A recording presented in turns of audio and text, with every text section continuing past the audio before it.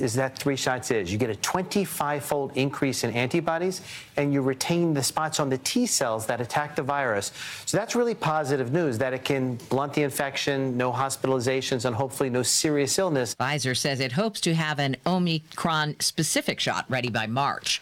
Britain's prime minister is taking flack over a COVID-era holiday party. Have you lied to the public, Prime Minister? For days, Boris Johnson insisted all COVID guidelines were followed when his top aides gathered close to Christmas last year, even though Christmas parties were banned at the time. Now, a tape's surfaced showing aides joking about it, forcing a prime ministerial apology. I was also furious to see that clip. Johnson continues to insist he didn't know about the party, but bereaved families are leading calls for him to resign. Vicky Barker, CBS News, London. Police in France say they've released a man they arrested yesterday in the murder of Jamal Khashoggi. The Paris General Prosecutor's Office says he turned out not to be someone wanted in Turkey in connection with the death of the Saudi critic 3 years ago. French media reports say his name is identical to that suspect's. Closing arguments are scheduled to begin today in the case of former Empire actor Jussie Smollett. Reporter Charlie DeMar is in Chicago. The jury is expected to get the case today after closing arguments and will determine if the 39-year-old is guilty of 6 felony counts of disorderly conduct. Smollett insists he did not stage a racist anti-gay attack on himself to get publicity. There's a problem for skiers hoping to shush down the slopes in Colorado this Christmas.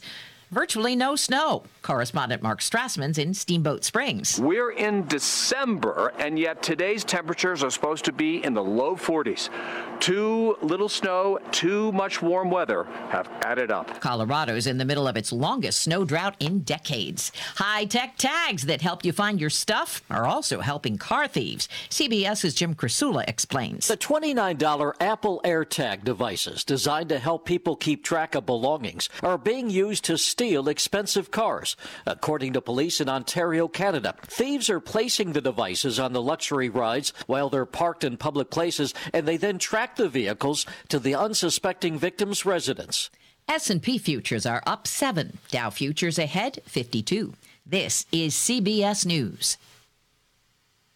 If you're checking for fever, the leading sign of COVID-19, beware of dangerously inaccurate non-contact thermometers. Instead, learn about Exergen at Exergen.com. I usually start my day with a Vicks Vapo Shower. Surrounding myself with soothing Vicks Vapors prepares me for a busy day. After all that, I fill the tub and slip into a soothing Vicks Vapo bath to unwind. The start and the end of my day? Perfect. The middle part needs work. Look for Vicks Vapo Bath and Vicks Vapo Shower in a store near you. I'm Dr. Stork. Doesn't your family deserve the best? Eggland's Best Eggs. Classic, cage-free, and organic give you and your family more. More delicious, farm-fresh taste, plus superior nutrition. Compared to ordinary eggs, Eggland's Best provides 6 times more vitamin D, 10 times more vitamin E, and 25% less saturated fat. These are no ordinary times, so why choose an ordinary egg? Only Eggland's Best. Better taste, better nutrition, better eggs. Relax. Your body will thank you. Researchers at Yale have found that stress speeds up the chemical changes in a person's DNA. So chronic stress can actually accelerate aging. And even worse, it can be a trigger for disease. Experts say continuous stress can lead to higher risk of heart disease, addiction, mental health disorders, and obesity-related disorders like diabetes. Stress can also drain a person's ability to control their emotions and think clearly. The best solution? Researchers say just relax, which is obviously easier said than done, but it can make you feel better and live longer. Monica Ricks, CBS News. Guess Whose Story is coming to Broadway. I love your daughter. There is nothing I wouldn't do to try to keep her as happy as she was the day I met her. Producers tell Variety Sydney will bring actor Sidney Poitier's life story to the Great White Way. He is 94 years old now. Clearest possible Deborah Rodriguez, CBS News. Ad paid for by CompleteCar.com. This is a special alert to all Americans who own a vehicle with less than 200,000 miles with an auto warranty about to expire or with no warranty coverage at all. Due to the COVID crisis, we are announcing a low-cost extended service plan that is now available to the public to save any driver out-of-pocket expenses on auto repairs. Call now to find out how you can pay nothing for auto repairs. Yes, you heard that correctly. Pay nothing for auto repairs. An open phone line has been established for all drivers to call for a free quick quote. Call 800-549-1985 now. Drivers who are covered by this auto protection will not have to pay for a covered repair bill again. This auto coverage is at an all-time low, much lower than what dealerships are charging. Additionally, drivers who activate this auto coverage today will also receive free roadside assistance, free towing, and free rental car at no additional cost. Call for your free quick quote today. 800-549-1985. 800-549-1985. What do you have to lose? Again, 800-549-1985. Difficulties with everyday tasks, words and numbers, confusion in familiar environments, memory loss, and changes in behavior. These are all signs of dementia. Athens County Cares wants to create a dementia-inclusive Athens County and empower adults living with cognitive decline through a holistic program which safeguards their dignity and independence while improving their and their caregivers' quality of life. Pick up the phone and call 740-594-3535 or visit athenscountycares.org to learn more.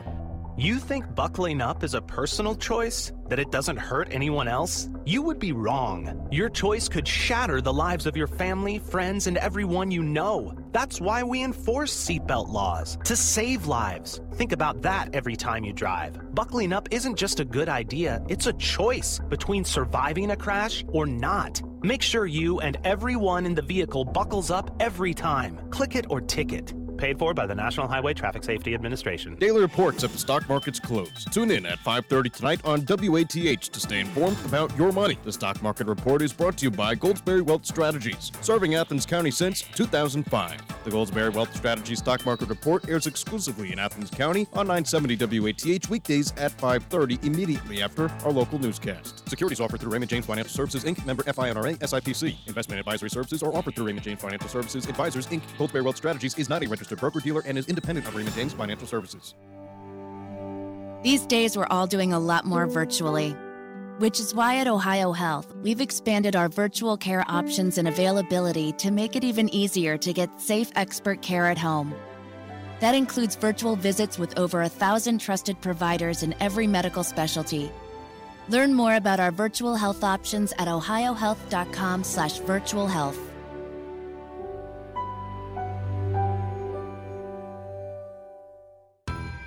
Hello, everybody. My name is Carrie Knabel from Bickle Insurance Services, and we have teamed up with Leticia Jeffers with the Natural Freedom Wellness Center for our 3rd annual coat drive. Please join us in collecting winter coats and winter essentials for the members of our community in need. We are accepting donations until December 20th, and our drop-off location is the Bickle Insurance Athens office, which is located 84 Columbus Circle, Athens, Ohio, and we are open 8:30 a.m. to 4:30 p.m. Monday through Friday. We look forward to seeing your wonderful faces, and thank you for helping us warm up our community.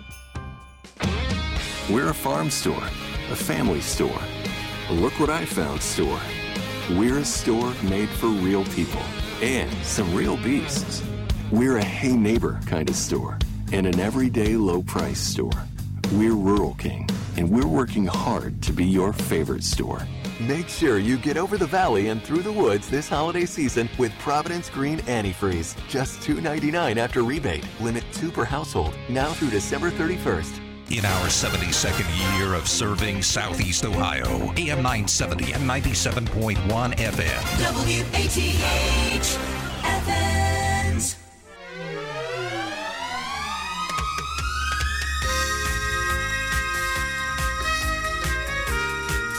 Well, I was expecting to see some snowflakes, maybe. Didn't see a one. Except on cars passing me on the highway. Some of them had a fair amount of snow on them.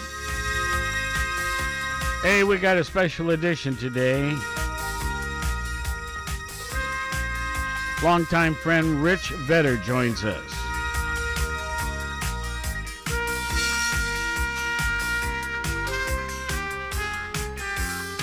been a long time since we've had him in the studio here.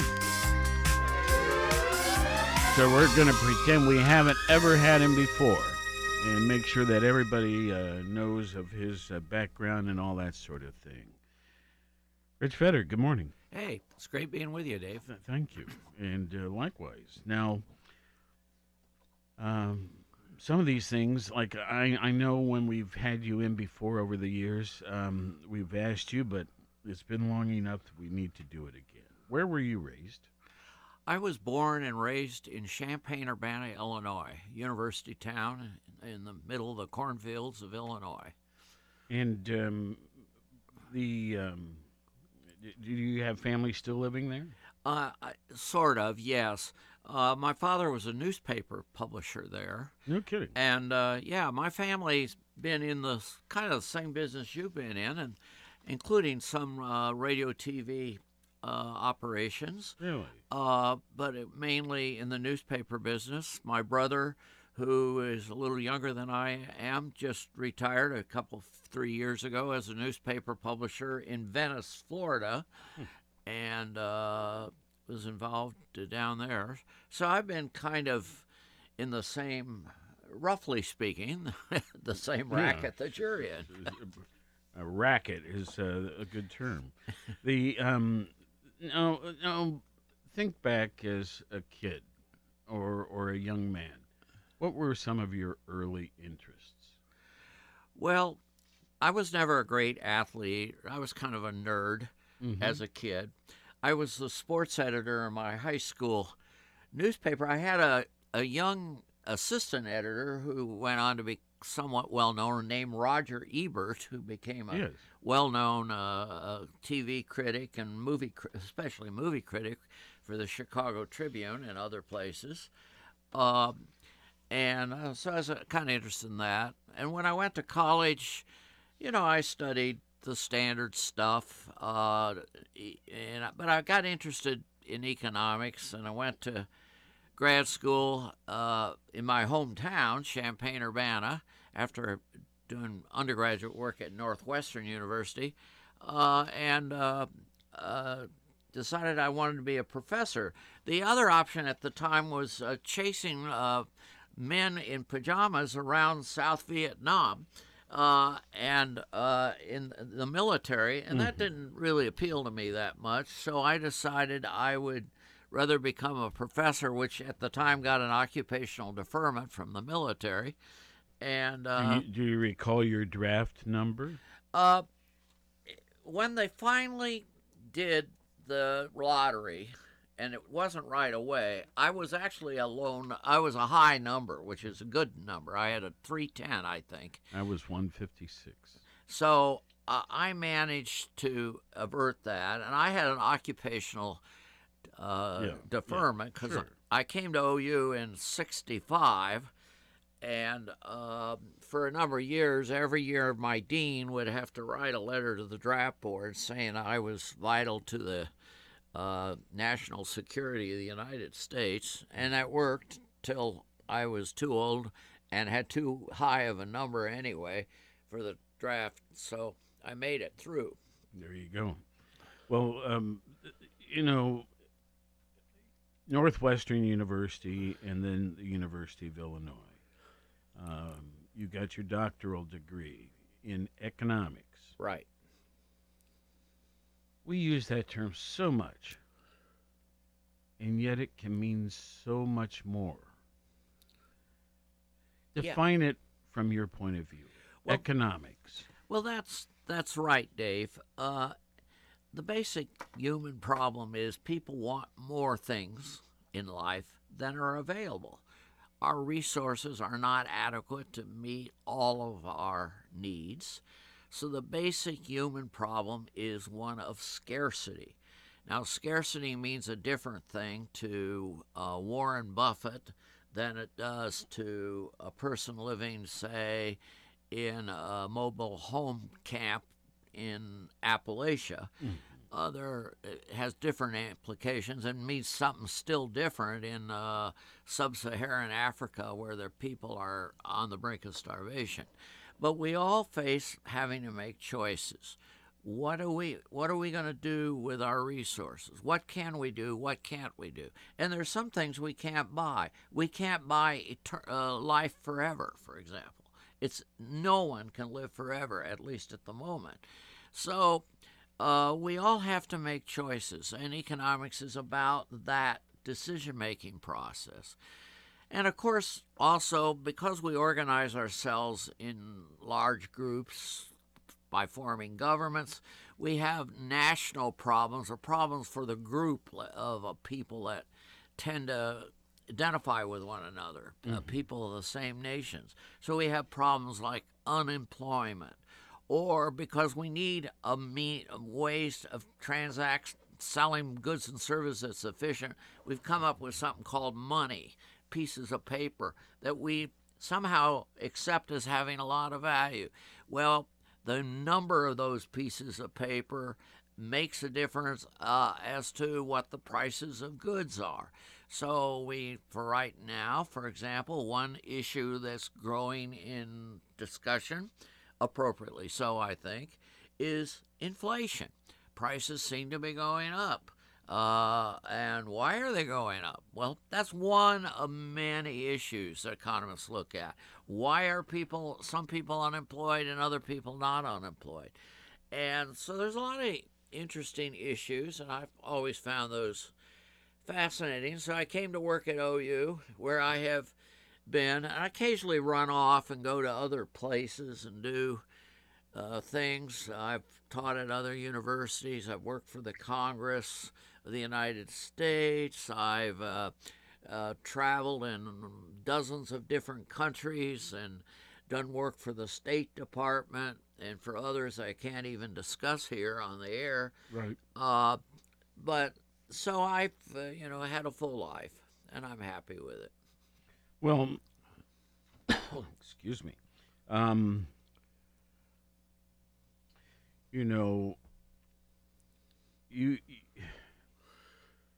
You've gone through in your lifetime some ups and downs in terms of the national economic scene. We're in a critical one now. I agree. When you look back at the other times, what is it that has caused it to be corrected? Well, that is the fascinating question, is when you have problems, when you fall into despair of some sort, economic despair, people out of work, high prices, people discontent, what is the correcting mechanism? A lot of times it's the invisible hand of the market, as we say. That is, it is the interaction of people buying and selling things that lead to changes in prices. That, for example, right now, gasoline has become more expensive for a variety of reasons. There are too many dollars chasing too few goods. People are starting to drive again more. There's been refineries that have been closed. There are political issues involved here. Pipelines being closed down. They decided not to finish the Keystone Pipeline, for example. Well, you say, big deal. Well, it is a big deal because it means we have less gas and oil products. So it's mostly a self-correcting mechanism.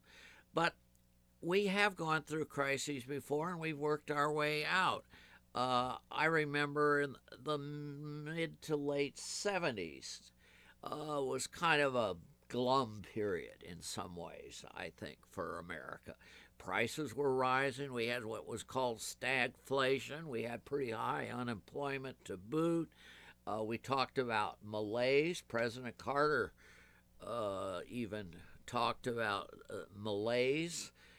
We got to turn the temperature down in the White House because we might not have enough gas and oil to heat ourselves. And so that was kind of a dreary period, and so we had some changes. One of them was a political change. Ronald Reagan was elected, and he had a pretty cheerful disposition and smiled a lot, told a lot of jokes. But he also effected some policy changes that I think on the whole, there will be some disagreement on this, but I think on the whole had a positive effect on the economy. The unemployment rate fell, the inflation rate fell in time. It took a little while for this to happen, but by the mid and late 80s, we were doing well. We did pretty well in the 1990s, too, for the most part. And that was under both Republican and mainly a Democrat president, Bill Clinton.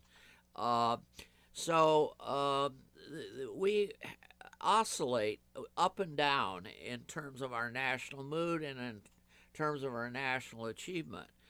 I think in the last decade or so, we have been moving more in a downward direction than an upward direction, both in the terms of the economy, but in a broader social sense. Rising crime, rising instances of, say, children being born out of wedlock. That's been a huge problem for decades, but it continues, and if anything, is growing more. And a whole host of other problems.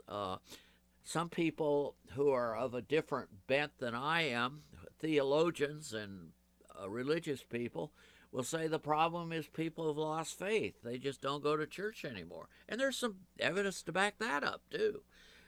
People don't go to church as much as they did 25, 50, 100 years ago. They don't pay as much attention to the Ten Commandments as they once did. I used to joke, and maybe it's a little tasteless, I said one of our presidents believed in the Ten Commandments, except he wanted to amend one of the commandments about thou shalt not commit adultery, because he liked a bunch of young ladies and he wanted to have some fun with them. So he said, let's amend the Ten Commandments. He never said that, of course, but I claim he did. And so we have a decline in the moral fabric of the country, arguably. We've had economic weakness. The Federal Reserve has been dropping money out of airplanes or the equivalent of that for the last several years, and trying to push interest rates extremely low, below their normal rate, or their, economists sometimes actually call their natural rate. And so money is cheap. People are able to go out and buy houses, and so, of course, house prices are soaring in America. I don't know if they're soaring in Athens. What do you think, Dave? I don't know. I haven't followed the local. Well, we're luckier than most. Yeah, we largely, that's another thing. But we sort of are somewhat immune in Athens to some of these problems, because we have this one university town thing that provides an element of stability, plus a variety of governmental agencies that are here, that have been here for years, that provide an element of a cushion against the ups and downs. Mm-hmm. So anyway, I'm doing all the talking, Dave. You probably have important things to do, like commercials. No. I mean, we have a few, but not during this show. We move them before and after. Let's talk about. Let's see here. You gave me a good thought a moment ago, and I just lost it. It was so good too. Yeah, I'm sure. Okay. I've never understood stock markets. We have Stock Market Report daily on the air here. I've just never understood all of that. Yeah. And yeah. But it's an important part of the whole picture, right? Yeah, it is an important part. And we have had, as you know, enormous optimism, I guess you would call it,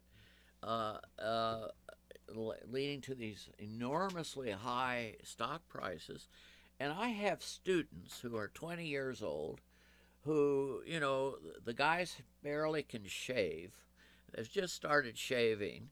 And their idea of fun is, aside from fooling around with, attempting to fool around with the opposite sex, is these days they're into cryptocurrencies, Bitcoin, which I don't understand, Dave. Mercy, I don't either. Yeah, I don't either. Let's not even go there. But they're buying stocks. And one guy, my kid who works for me, who's from Chillicothe, he went to the branch campus over there. Typical Southeast Ohio boy, real nice kid. He said, "Oh, I put $50 into Apple stock yesterday." I don't even know how you put $50 into Apple stock, since the price of a share of Apple stock is considerably more than that. And I made $8 yesterday, and I lost 14. So these kids are getting captivated by all of this, and they, in a way, like people who go to Las Vegas get captivated by the casinos or the racetrack by the horses.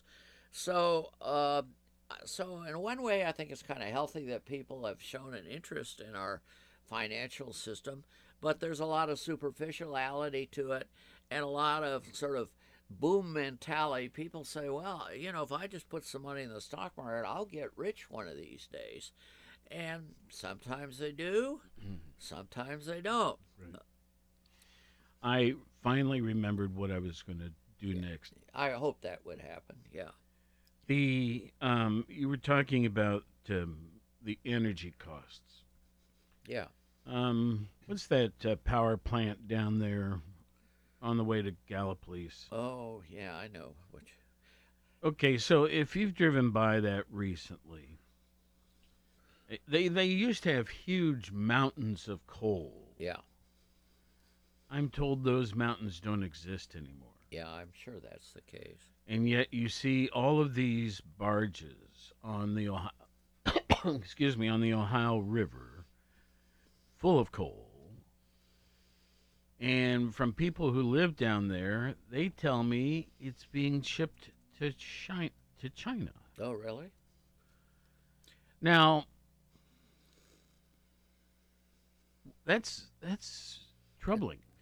Well, I talked to a coal mine operator yesterday, believe it or not, just coincidence, I guess, who's on the OU Board of Trustees. And I was in Columbus eating breakfast with him. And he says his business has been terrible, although he says we have a big mine in Montana that's is busy. And there was a hint there that coal was going, some of it, to China. The Chinese have become far and away the biggest users of coal in the world. And, of course, consumption in America has dwindled as we push these alternative energy sources. And this has caused a problem. Our region went through the problems 50, 75 years ago. It's not so much a problem anymore because there's not much coal left here. But in some places, including parts of West Virginia, for example, it's still a very serious problem. And the coal mines went away. Well, what replaced it? Some people are still asking that question. What has replaced it? In our region, what has replaced it? I've had great hopes for tourism to take off. We got a drop-dead gorgeous area of not only the state of Ohio, but of the United States.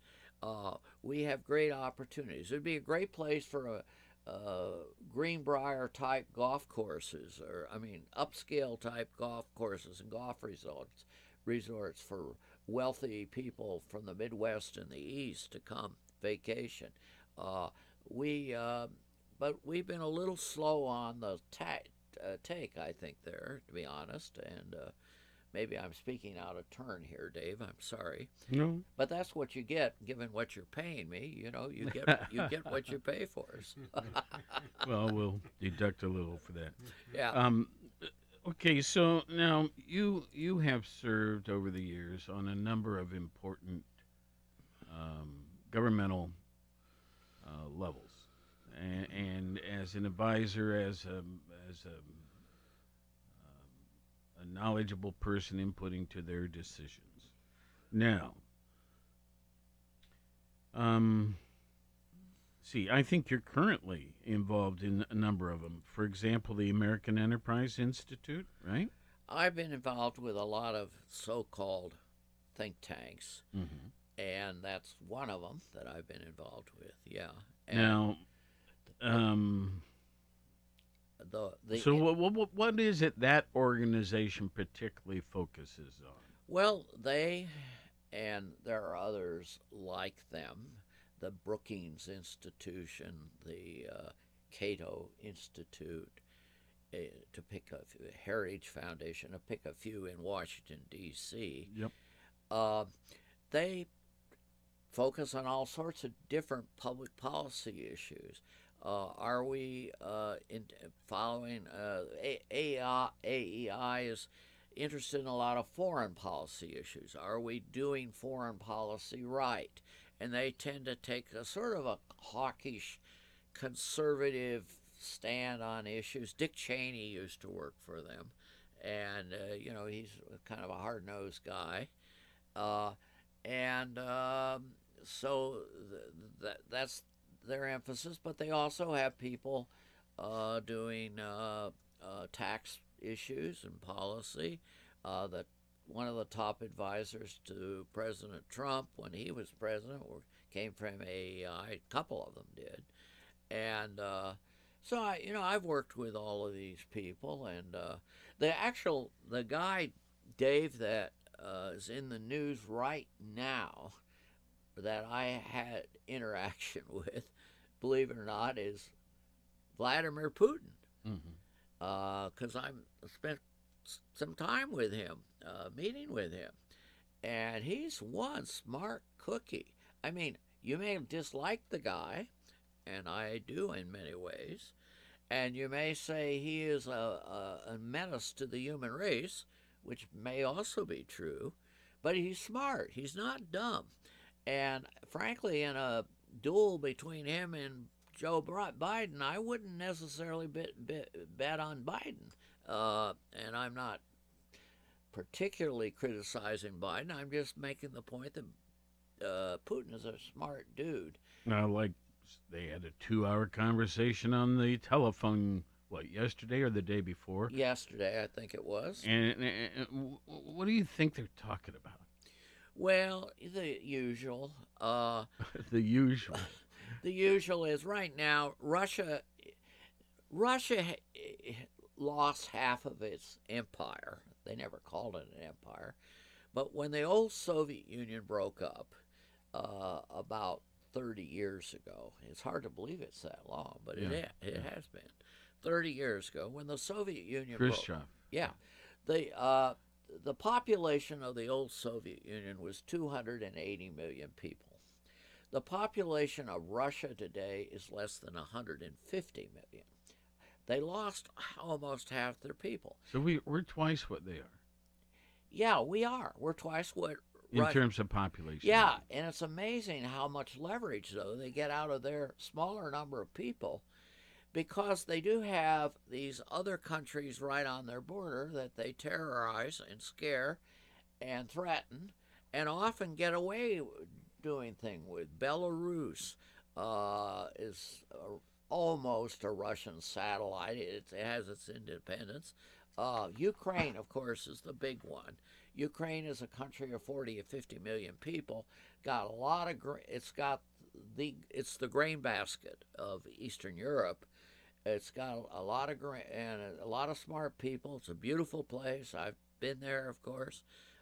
Kiev, the capital, is one of the gems of the world, and no one ever talks about because it's poverty-stricken, because it never broke away from the Russian-Soviet yoke, and they don't have a free, flourishing capitalist society like we do here. They don't have markets working. But above all, there's this tension because half the people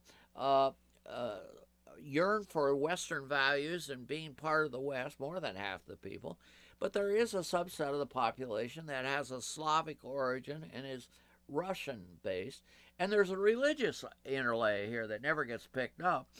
Part of Russia is Catholic, part of it's Orthodox, part of it is Muslim. Well, you got a mixture. Yes. And that usually causes some problems. And so Biden can put pressure on there, while the Chinese are doing the same thing with Taiwan, and while the Iranians are being potentially mischievous again. So we have 3 places in the world, maybe more that you could, maybe you're thinking of others that I am not thinking of, but 3 places in the world where any day now we could be in deep doo-doo or trouble just after we got out of Afghanistan at some great embarrassment to our nation. And so these are not particularly comfortable times in terms of international relations. And by the way, that isn't my specialty, and I shouldn't be talking about it, but you put me on the air. So you're entitled to an opinion. You get what you pay for, Dave. Well, now, if people ask me, are you a Republican or a Democrat? My answer is I'm a Republican. Why?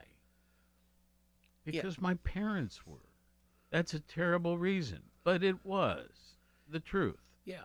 And I've held office, and but I think whatever this stereotypical Republican is not me. No, it isn't that the truth. I'm a Republican too, for different reasons than you are. I don't want to talk about my family, but why not? My grandfather was chairman of the Democratic Party in Michigan. Wow. And ran for governor. And his brother, my great uncle, was elected the treasurer of the state of Michigan 3 times. Democrats, moderately progressive Democrats. I don't think as progressive as some of the Democrats we see today, but certainly a little bit to the left on the political spectrum. But I grew up like you, Republican, and but I consider myself a traditional kind of Republican. I expect that's kind of what you think. I have many times voted for a Democrat. Yeah, and I have too. And here we are in a town that I jokingly call the People's Republic of Athens, because it's predominantly Democratic, and we all have a lot of good Democrat friends. You bet. Steve Patterson put me on a board for the city of Athens. I don't even live in the city of Athens. I'm not even a Democrat, but he put me on. Why? Because he thought I would, be a good person to be on the board. And I respect Steve, and he respects me. By the way, Steve will be on the air tomorrow. Oh, yeah, he's a great guy, and I think quite highly of him. We have our differences, don't we all? Don't we all? Sure. So that's one thing great about a small town, and why Athens is such a cool place is, for the most part, we get along pretty well, in spite of these crazy differences that exist. I'm okay.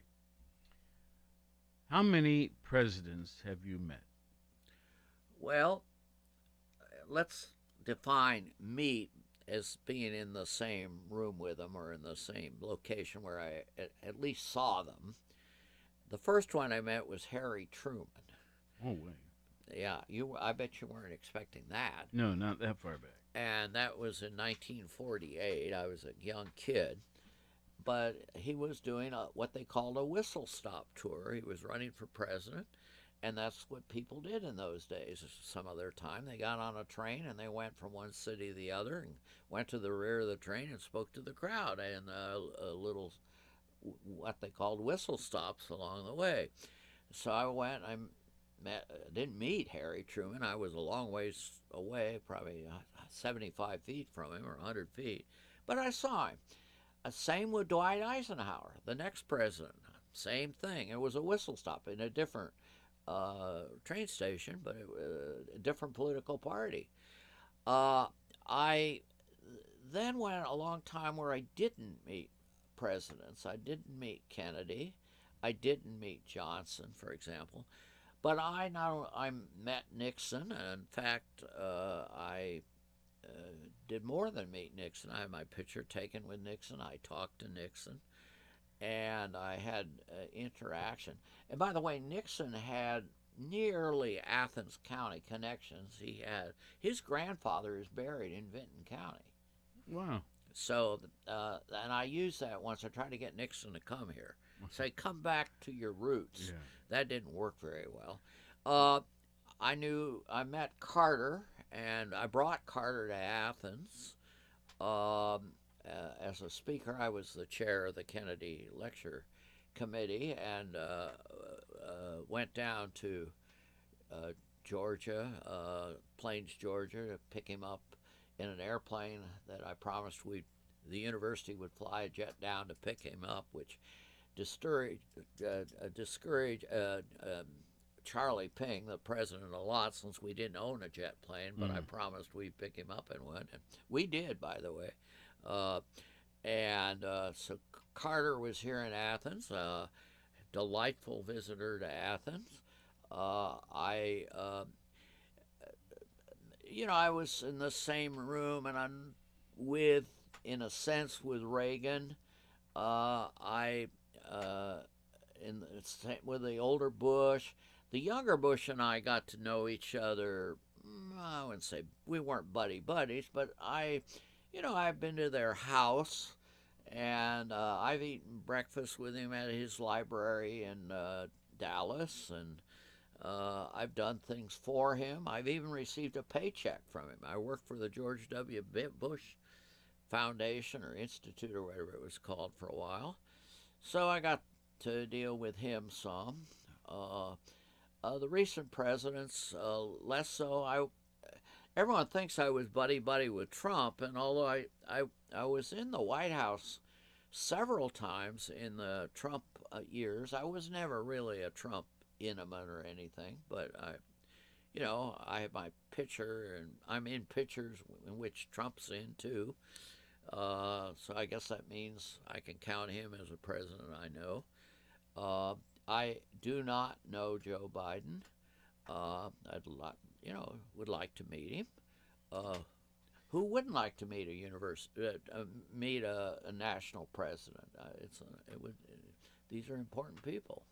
Nixon, Ford, and Reagan were mine, and I do have photographs. And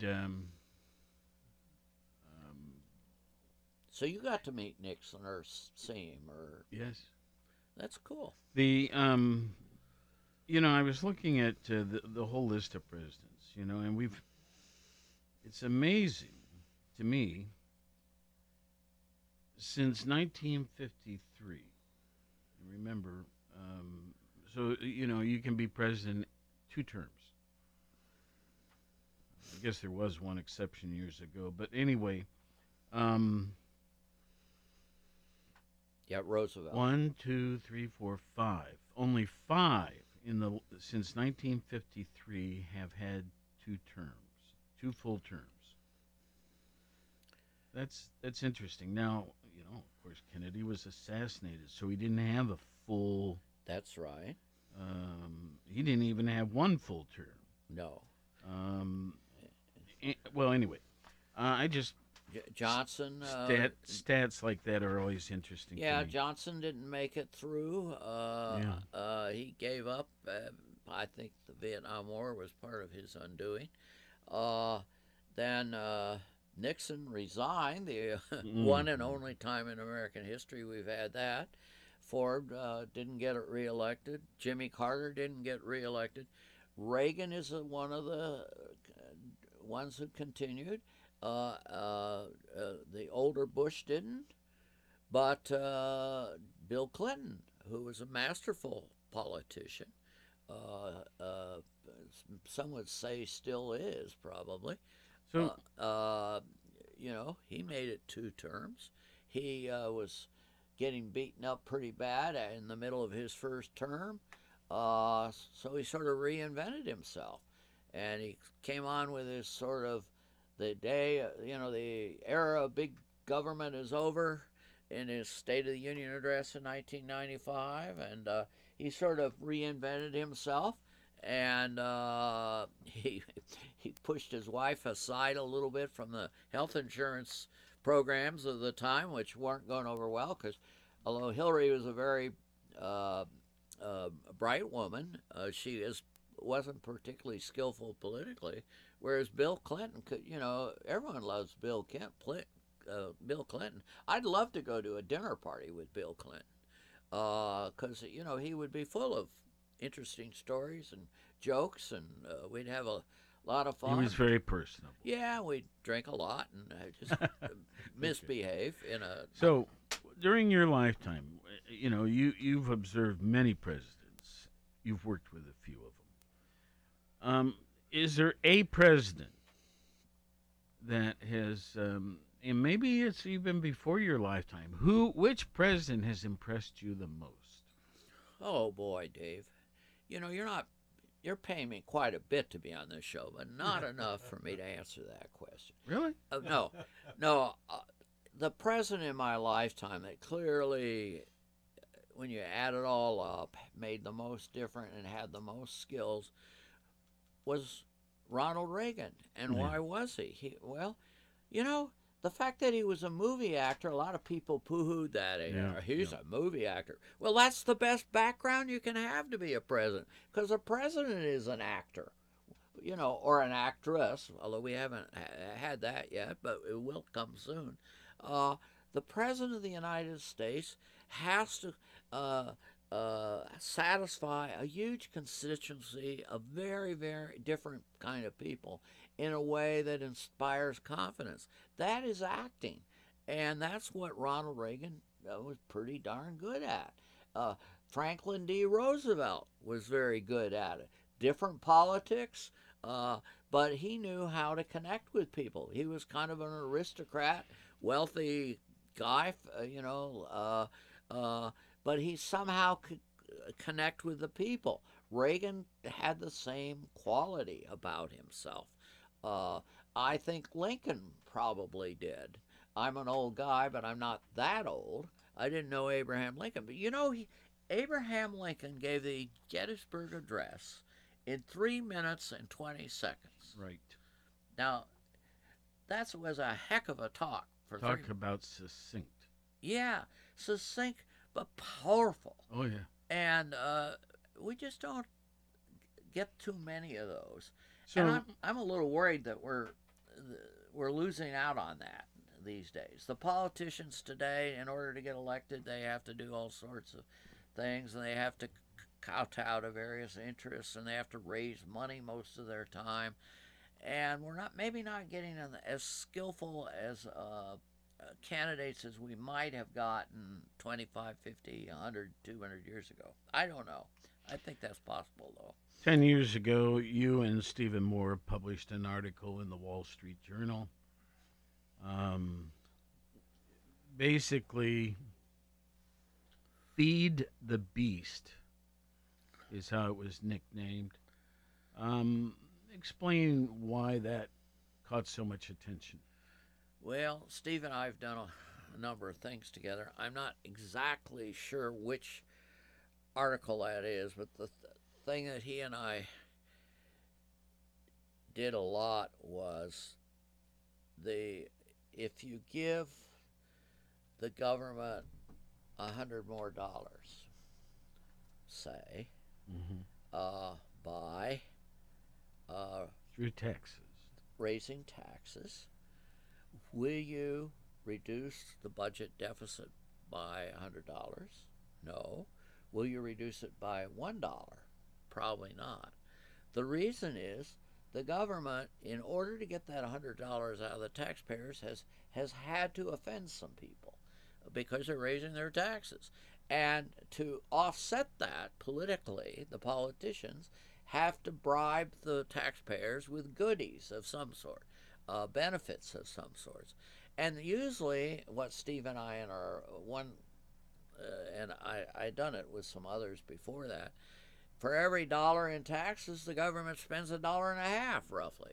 In other words, in order to reduce the political damages of raising taxes $1, you got to spend about $1.50 to offset that.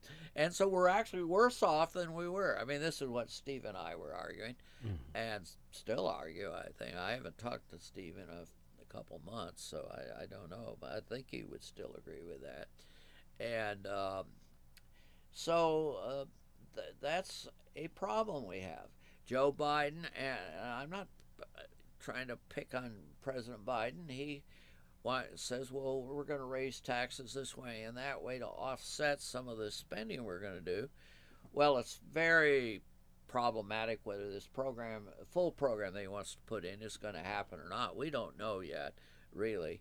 But if it does, my guess is the fiscal consequences are going to be far different than what they're saying right now, just because of that dynamic. And that people are offended by big tax increases. And look what's happened to President Biden's approval ratings. He came in above 50%. He was in the 50-55% range there throughout the first half of the year. And now they're down under 40. And of course, Afghanistan made a part of the difference. But it's inflation has made some difference. And the threat of higher taxes is scaring the heck out of a lot of people. So his popularity has plummeted. And so to get that back, he's going to have to, perhaps modify things a bit from what he planned. And the Democrats, if they're smart, and the pragmatic ones like Jim Carville will say, let's get back to planet Earth. And, let's not scare the heck out of the people. And, when that happens, maybe his popularity will come back up. So it's an interesting dynamic. We have about 7.5 minutes remaining. What do you think COVID has affected? Anything? Well, is there anything it hasn't? No, COVID, as an economist, it had the predictable effects. When you close down a large part of American business, you're going to have unemployment, you're going to have reduced incomes, you're going to have some problems. We went through that, and the removal of those restrictions has led to revival. We haven't removed all those restrictions. Anytime you restrict human activity, you're going to have some negative consequences, and we have. I'm not a medical expert, so I don't know how to calculate the cost and benefit ratios with respect to healthcare regulations. The one thing I will say is I am modestly optimistic that this Omicron variant, and maybe others which will follow, are leading that whole disease to become more like the flu. And next year, I wouldn't be a bit surprised that we'll take COVID shots for the rest of our lives. Right. And just like we take flu shots. Sure. And sure, we may get sick. A few people may die, but it's not going to be the end of the earth. And I think we're moving in that direction. I hope so, anyway. You've written or co-written many books. You've appeared on all sorts of media at all levels. Tell me, Rich Vedder, what haven't you done but yet always wanted to do? Oh, my. Dave, for a guy sitting in Athens, Ohio, you ask pretty penetrating questions. You should have gotten a job in New York working on the Jay Leno show. Yeah, I've done that. By the way, I was on the Jay Leno show once. That was probably my finest hour. I was on the Jay Leno show, but Leno was making fun of me. And that I never got over that. But there's some books that I wanted to write that I haven't written, and there are a few places I've been haven't been where I wanted to. I've never got to Antarctica, and I was kind of sorry about that because I have a friend who we are sort of friendly rivals when it comes to bragging about our travels, and he's been to Antarctica and I haven't. So but he's never been north of the Arctic Circle, and I have. So we had Art Marinella. You know him. He's a fellow Rotarian, Dave. Sure. And so there's nothing huge in life that I haven't done that I would have liked to have done. I've achieved most of my ambitions. I could have gone to some, quote, better universities, end of quote, better in the sense that they have higher national reputations. I did visit one or two of them just to prove that I could do it. And I was offered permanent jobs at a couple places that are prestigious and pay more even. But, life is good in Athens. Absolutely. It is good. I lock my house when I go out at night, but if I didn't, I expect it would still be there when I came home. Mm-hmm. Whereas I'm not sure that's true in some cities in the United States. Of course. Well, so no burning desire to do something that you've not done yet. No, not really. I think I'm in the same boat. I've had some amazing situations in my lifetime that I'm very proud of, and yet, is there something yet I want to accomplish? No, I'm very happy right here. Yeah, it's a great place, and somehow, I don't know if it's our nostalgia for Athens that lead us to be biased that way, or whether we are, as a community, not doing a good enough job of getting the specialness of our place across to others. People in other small towns think they are living in the greatest city, too. I mean, there's nothing unique about that. But we do have some unique things here. We have a university. We have gorgeous parks and so on. We have a lot of special things that I'm not sure we sell good enough. So, do you think the way our government is set up, and we've only got a minute and a half, it is impossible to fail completely? Well, I hate to say never to anything. Mm-hmm. And there are days I'm pessimistic, and you may have heard me give a talk the other day. The American century was the last 50, 75 years. We've dominated the world, but before that, the British dominated the world. Before that, the Romans dominated the world once. Maybe our time has come to an end. Maybe it is time, or will be time, whether we like it or not, for the Chinese to take over or the Indians to take over leadership of our world. But we have a remarkable resilience, ability to bounce back historically, and I haven't given up on us yet. I think we could do it again, so we'll see. Well, I haven't given up either, and I'm proud to be an American. Ditto.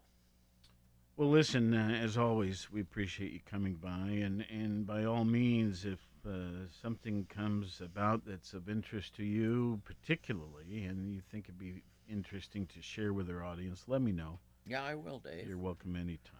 Yeah, will do. Folks, tomorrow, the mayor of Athens, Steve Patterson, joins us. He does that nearly monthly, and so that's tomorrow. Scott, anything on your agenda? Not at the moment. Okay. Other than remember to donate to the Athens County Children's Services. That's right. As we want to remind people during this holiday and Christmas season, remember the children. Please. Let me repeat that. Children's Services, Athens County. There's some of them out there without parents, and we need to keep them in mind as the holiday approaches. All right.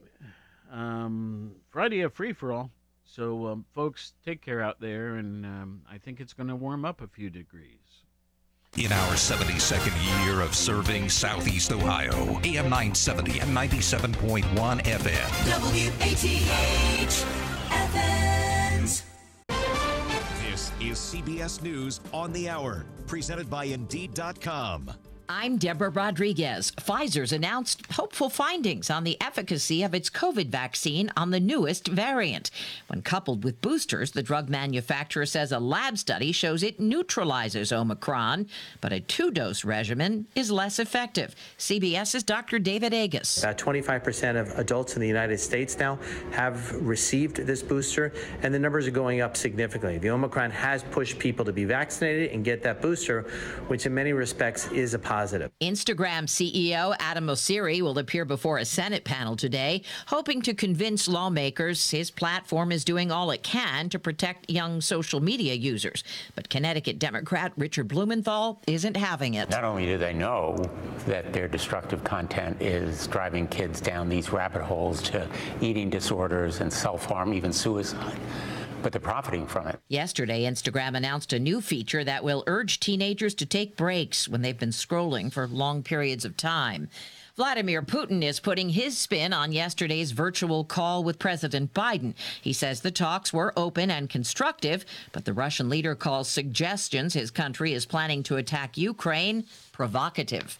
A case of mistaken identity in France. Police say they've released a man with the same name as a suspect in the murder of a Saudi critic. Correspondent Elaine Cobb from Paris. The Paris prosecutor has confirmed that the man detained at the airport yesterday is not the man wanted in connection with the 2018 murder of Saudi journalist Jamal Khashoggi. The man has now been released and is free to travel. A new political day has dawned in Germany. CBS's Vicky Barker is at the foreign desk. The moment Olaf Scholz was confirmed as Germany's new chancellor. Watching from the visitors gallery, Dr. Angela Merkel. Sustained applause for the woman who led Europe's biggest economy for 16 years. Merkel's center-right government now replaced by a new